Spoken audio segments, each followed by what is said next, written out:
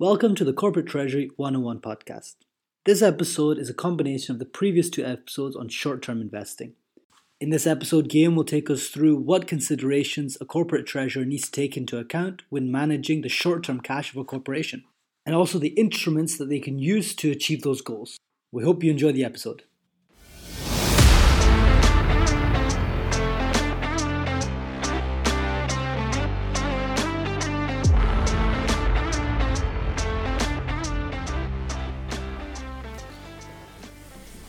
So Guillaume, we talked in the past about short-term funding. Yeah. And specifically how a corporate would go around short-term funding and why it's needed, right? Mm-hmm. So that's in order to get cash. Yeah. So once you have the cash, what do you do with it exactly? Or if you already have cash laying around, what's the role of a corporate treasurer in managing that cash?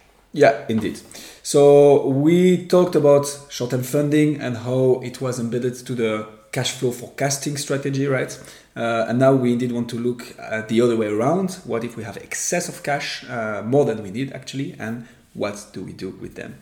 And it's typically the case in certain industries, right? Such as big retail companies, for instance, which negotiate very long-term payment delays with their suppliers, but get their money right away from their customers, right? When you go to a shop, you just pay it right away. So it can quickly represent a lot of cash, and there are many other industries where this is the case. So we talk about investing that money, and in this episode, Usam, I propose we focus on the short and medium-term investments. So we're gonna disregard long-term investment for now, because that's what we mostly look at as a corporate treasurer.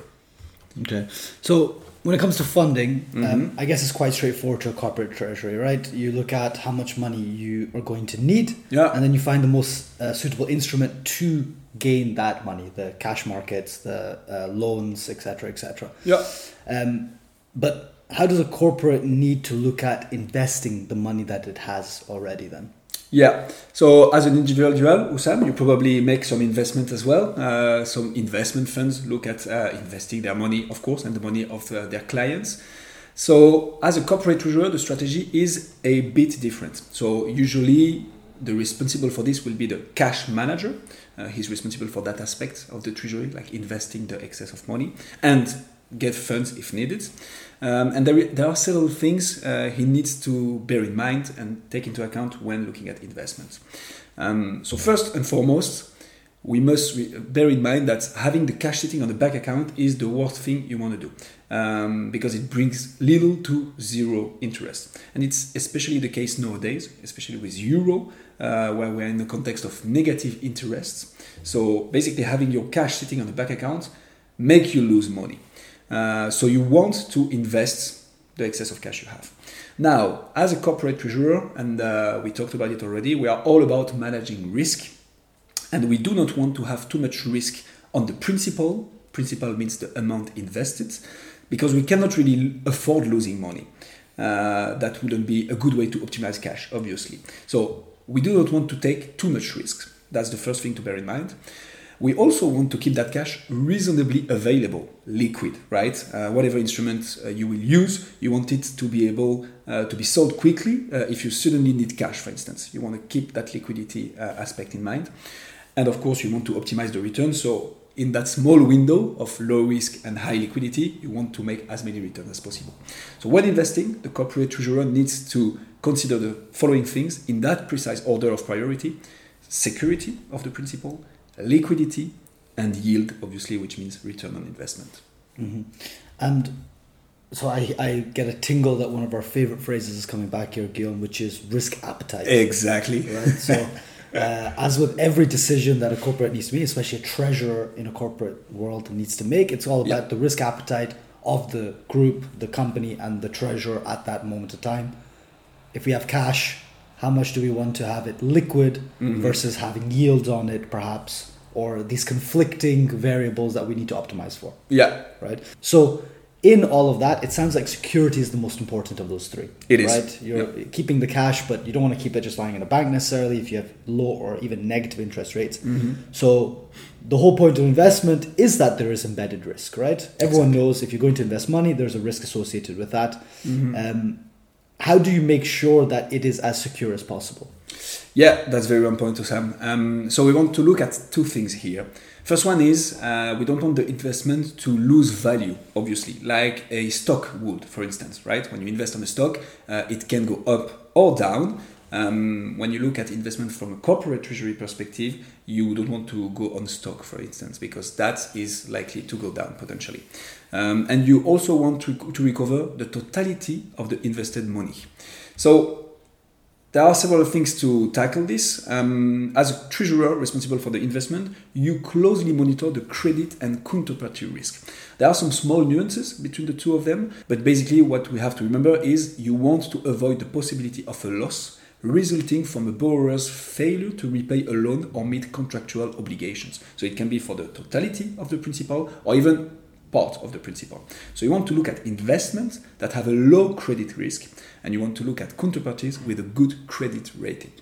And that's where I think we divert away from the example of the individual investor, right? Whereas an individual investor might have more looking at yield. Here it's really about securing the money so that you don't lose it, right? Exactly. So you talked about credit rating. I've heard of credit ratings before. I think most of our listeners will have an understanding what credit rating is. Indeed. But maybe it's a little bit different in the corporate world. Like what kind of companies are managing the credit rating for a corporate, for example, Guillaume? Yeah, so you might have heard of those rating agencies, Moody's, S&P, Fitch. Those are rating agencies. We've especially heard about them after the 2008 crisis, right? When they were securing that a lot of banks were really safe, and in the end it appeared that not that much. But anyways, this is for a specific context. Those agencies and their role is to run thorough, as much as possible, analysis of the financials and more aspects of the businesses, and assess whether those businesses are likely to repay their debt if lended money or not. So the worse the rating, obviously the more risk there is of not getting your money back as an investor. As a corporate treasurer, you want to look at those ratings, or in more global aspects and a more global perspective, you want to look at how likely the counterparty you are investing your money for is to repay your money. And vice versa, right? As a corporate treasurer, you probably want to make sure your own company metrics are also very true, in a good health, so that when you need short-term investment or short-term funding in the future, then you also want to be a credible party to be lended to. Absolutely. Yeah. Going back again to the whole risk appetite thing, right? Like at the end of the day, corporates also want to make money. And the basic, well, maybe not an all-standing principle, but a well-known principle of investing overall is high risk is high reward, right? Yeah. So does that apply here as well? Still? Absolutely. So yeah, the higher the risk, the higher the reward, right? When you lend money to a company that has a low rating by one of those agencies, Moody's, S&P, and Fitch, by nature, the interest rate they will have to repay you will be higher than a well-rated counterparty. But here again, as a treasurer, you want to minimize and mitigate any kind of risks linked to money. So you do not want to make risky investments, even if those would imply high rewards. So you want to look at the counterparty that have very good, or at least good credit ratings. And as you mentioned at the beginning of this episode, it comes back again to the risk appetite and the overall treasury policy and risk policy of the company. There could be exceptions, of course, where certain financial and treasury departments willingly decide to take risks on their money. That exists, but it's rather rare. And again, we are risk managers, so we want to minimize it. Okay. So I like the way you started off the episode by saying like the hierarchy of criteria which you're looking at these investments to. You said it was security first, yes, liquidity, and then yield. So help us with the liquidity aspect of that. You obviously want the cash available as much as possible, but you don't want it just sitting in a bank because of the low interest rates, right? Yeah. So that's why even if you're going to invest it so that you don't lose out from an interest rates point of view, because you could have negative interest rates, or from an inflation point of view, so you want to make sure that your money is still in real terms the same amount or better. But that needs to be as accessible as cash, ideally, right? Why is that the case? So you indeed want to make the difference between different things. So first of all, you need still a reserve of cash that will be available in an instant, like from a day to another. Because you want to be able to manage unforeseen circumstances, obviously. Crisis. Exactly, for instance, yes. but you also want to optimize the yield as much as possible. So a little bit of accounting here again. You can segregate them in 3 different buckets. The cash you want to invest or not. The first one is operating cash. So you need this cash for your daily operating needs. You want to have direct access to it, whatever happens, and you can't afford losing any part of it. Really, the principal must remain the same.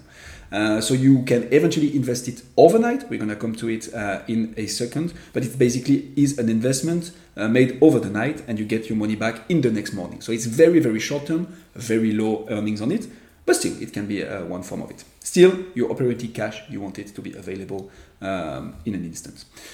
The second bucket will be the liquidity reserve. So this is cash that you won't be using for the coming weeks, month, and you can afford to invest it.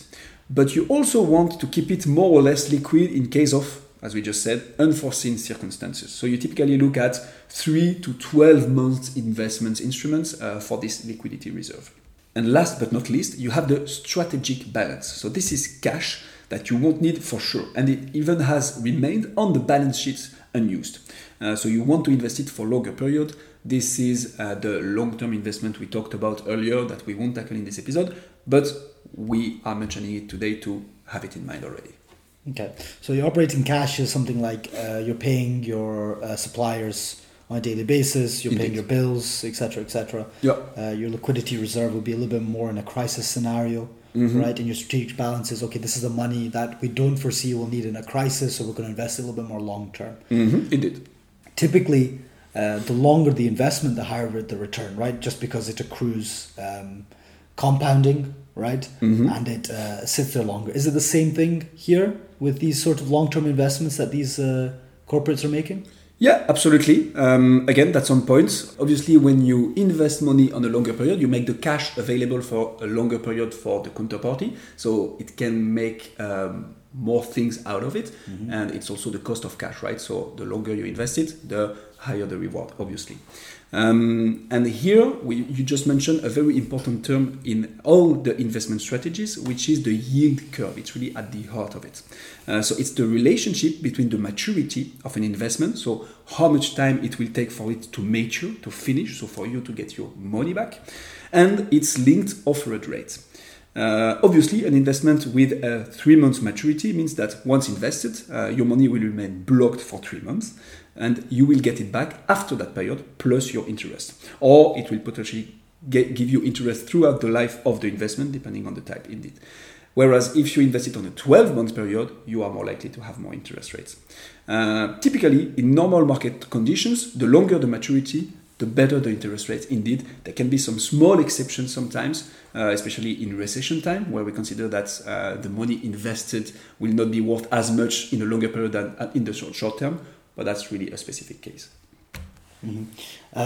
So basic principle is the more readily available the cash is, i.e. the more liquid the cash is, the less return you get out of it, and vice versa. The longer you isolate your cash and you're not able to access it, the more the party which you have invested in is willing to pay you just to hold your cash for longer, right? I think it works the same with bonds, for example, right? Yeah. The longer the term of the government bond, typically the higher the return, and vice versa as well. Precisely. I've also seen some yield farms, for example, they do the same thing. They hold your cash for a certain amount of time and pay a certain amount of interest. Yeah.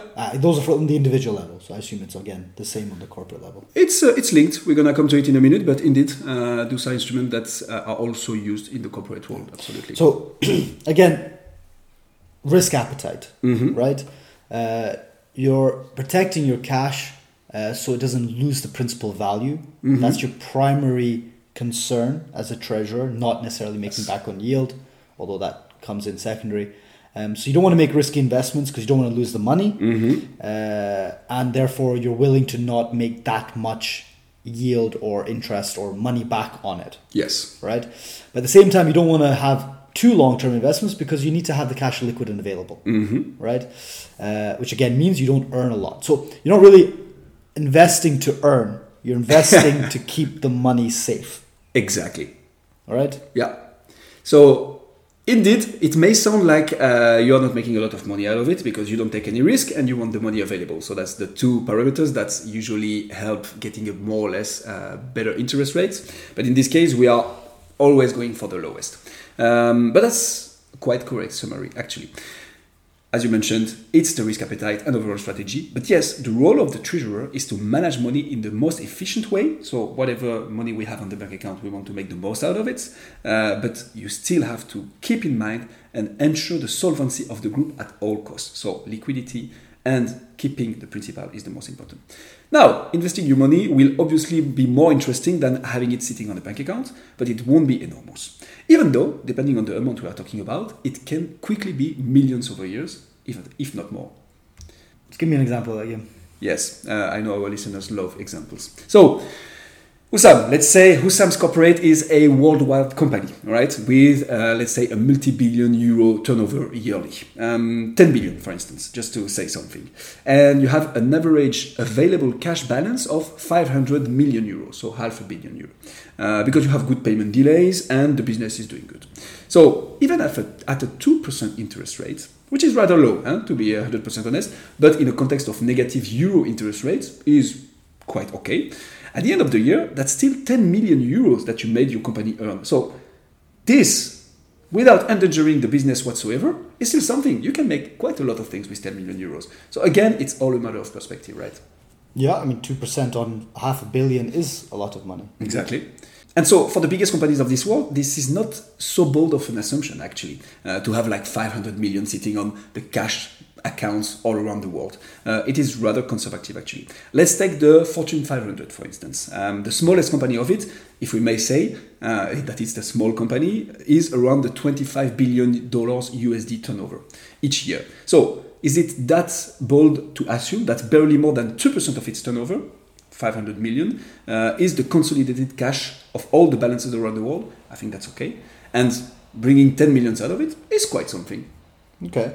So very clear, Guillaume. So again, just to summarize, when a corporate treasurer is trying to invest the cash, the primary purpose of the investment is not to make money back, but the order of priority goes security of the cash, yes, liquidity of the cash. Mm-hmm. So how quickly can we get the cash out again, and then maybe you'll look at yields and where it goes. But even at these lower numbers, when you're talking at the scale of a corporate, 2% is a lot of cash. Precisely. In absolute terms. Yeah. Right? So that makes a lot of sense. So what are those instruments which are high security, high liquidity, and a decent yield?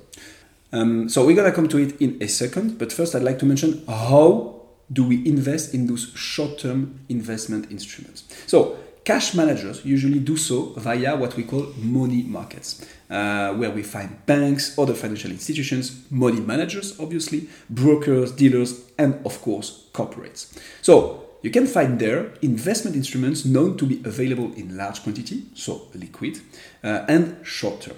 So usually on top of that, with a low credit risk, even though there are some more or less risky than others, obviously. So it is like for the stock exchange, you can find the primary and secondary market.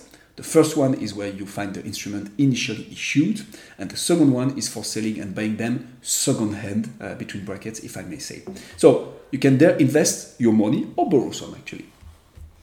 Okay, so those money markets are the stock exchange for short-term investments, right? It's the equivalent of the stock exchange for the short-term investments, exactly. Where as a corporate you can find your short-term investment options or fundings if you're on the other side. Exactly. And so in order of perceived risk, here are the main issuers we want to look at. So governments and government agencies, obviously. You just mentioned the treasury bills a little bit earlier in this episode. This is what we look at typically. Secondly, we have the banks and financial institutions that are a bit more risky than governments and government agencies, but typically banks with all their mandatory and by law force ratios, etc., are quite considered safe. And finally, corporations. Okay, so that's a lot more solid. There we go. So you want to look at governments as the least risky, exactly. Right? Of course, banks and financial institutions, then other corporates. What kind of instruments are available if I want to make short-term investments by those governments, for example? So for governments, you typically look at what we call treasury bills. Bonds, right? Another word for bonds. Exactly. So it's the same thing. T-bill, so treasury bill is what we call it in the US, but those are bonds as well, indeed. So those are very short-term debt instruments issued by a government, as we just mentioned, usually less than a year, but it can vary. And it's considered the safest investment you could do, basically. And the most liquid, actually, because you can exchange it on the secondary market. So obviously, the lowest interest rates, but when it comes to governments, they are very unlikely to fall, right, and not to repay their debt. I think in the last 50 years, there has been 20 governments that weren't able to comply with their debt, but actually they were already very low-rated governments. So this is what we consider the safest. So that's the government taking a loan from the individuals or the corporates. Exactly. Right? That's how the government issues those. From the markets, yeah. From the markets, exactly. But you mentioned something interesting there, which is they're very liquid, not necessarily because you can get the loan back from the government quicker, but because they're such safe investments, other corporates or other parties in the market are willing to buy those bonds from you. Exactly. So you don't necessarily need to even go back to the government for your money.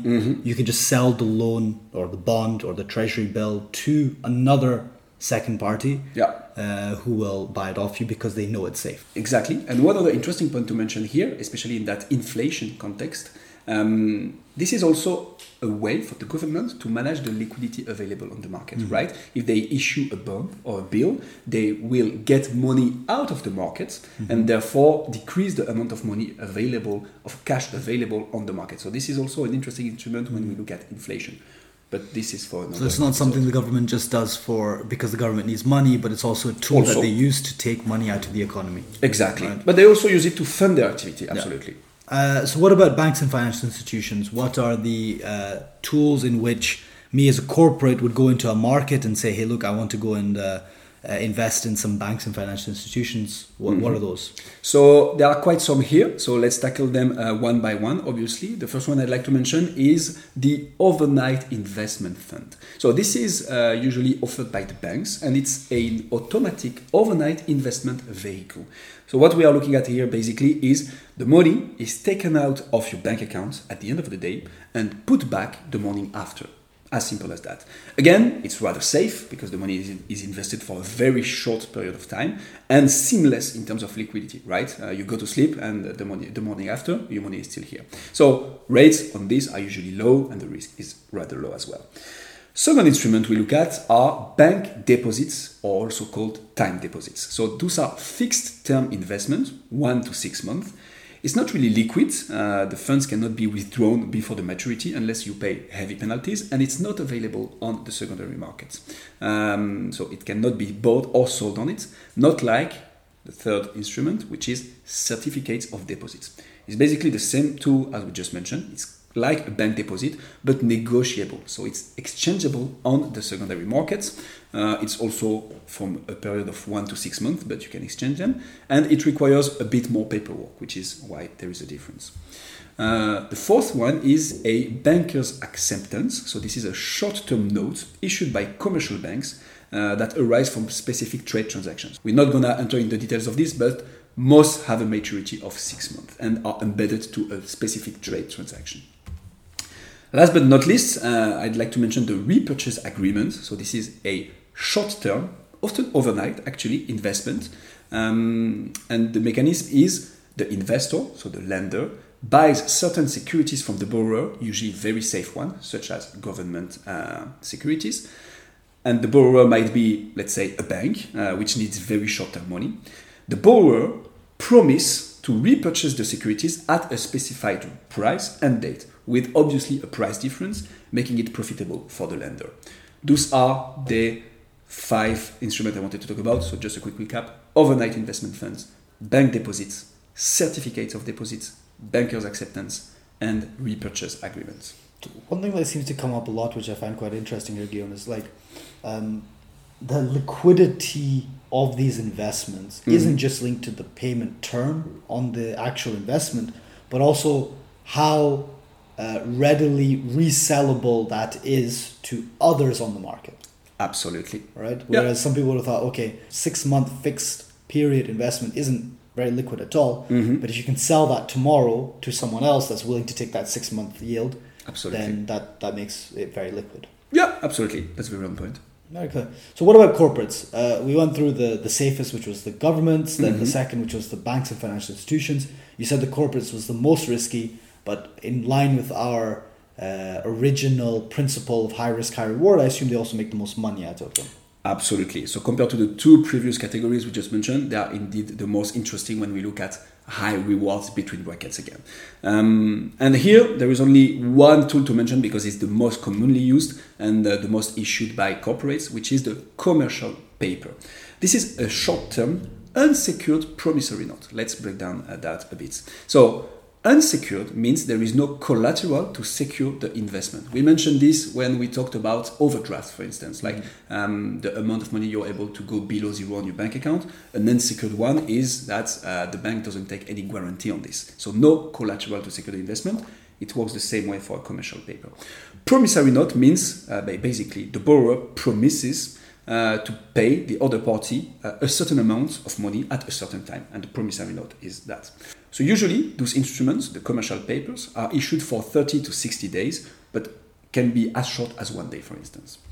Last but not least, I'd like to mention something different. So it's not directly linked to the corporates, but what we call money market funds. So those are standalone pooled investment which actively invest in all the instruments we just mentioned above. So the treasurers do not have to do the whole work or research themselves, but can instead trust a third party with their money. Usually money market funds are managed by big banks or big financial institutions. And it's a good alternative to bank deposits because money market funds are meant to keep the three principles we mentioned again and again during this episode: security first, liquidity second, and yield finally. And they work pretty much the same way as an investment fund would. You just entrust them with your money and they do the overall investment for you, diversifying as much as possible. And you have different risk profiles depending on how you want to invest your money.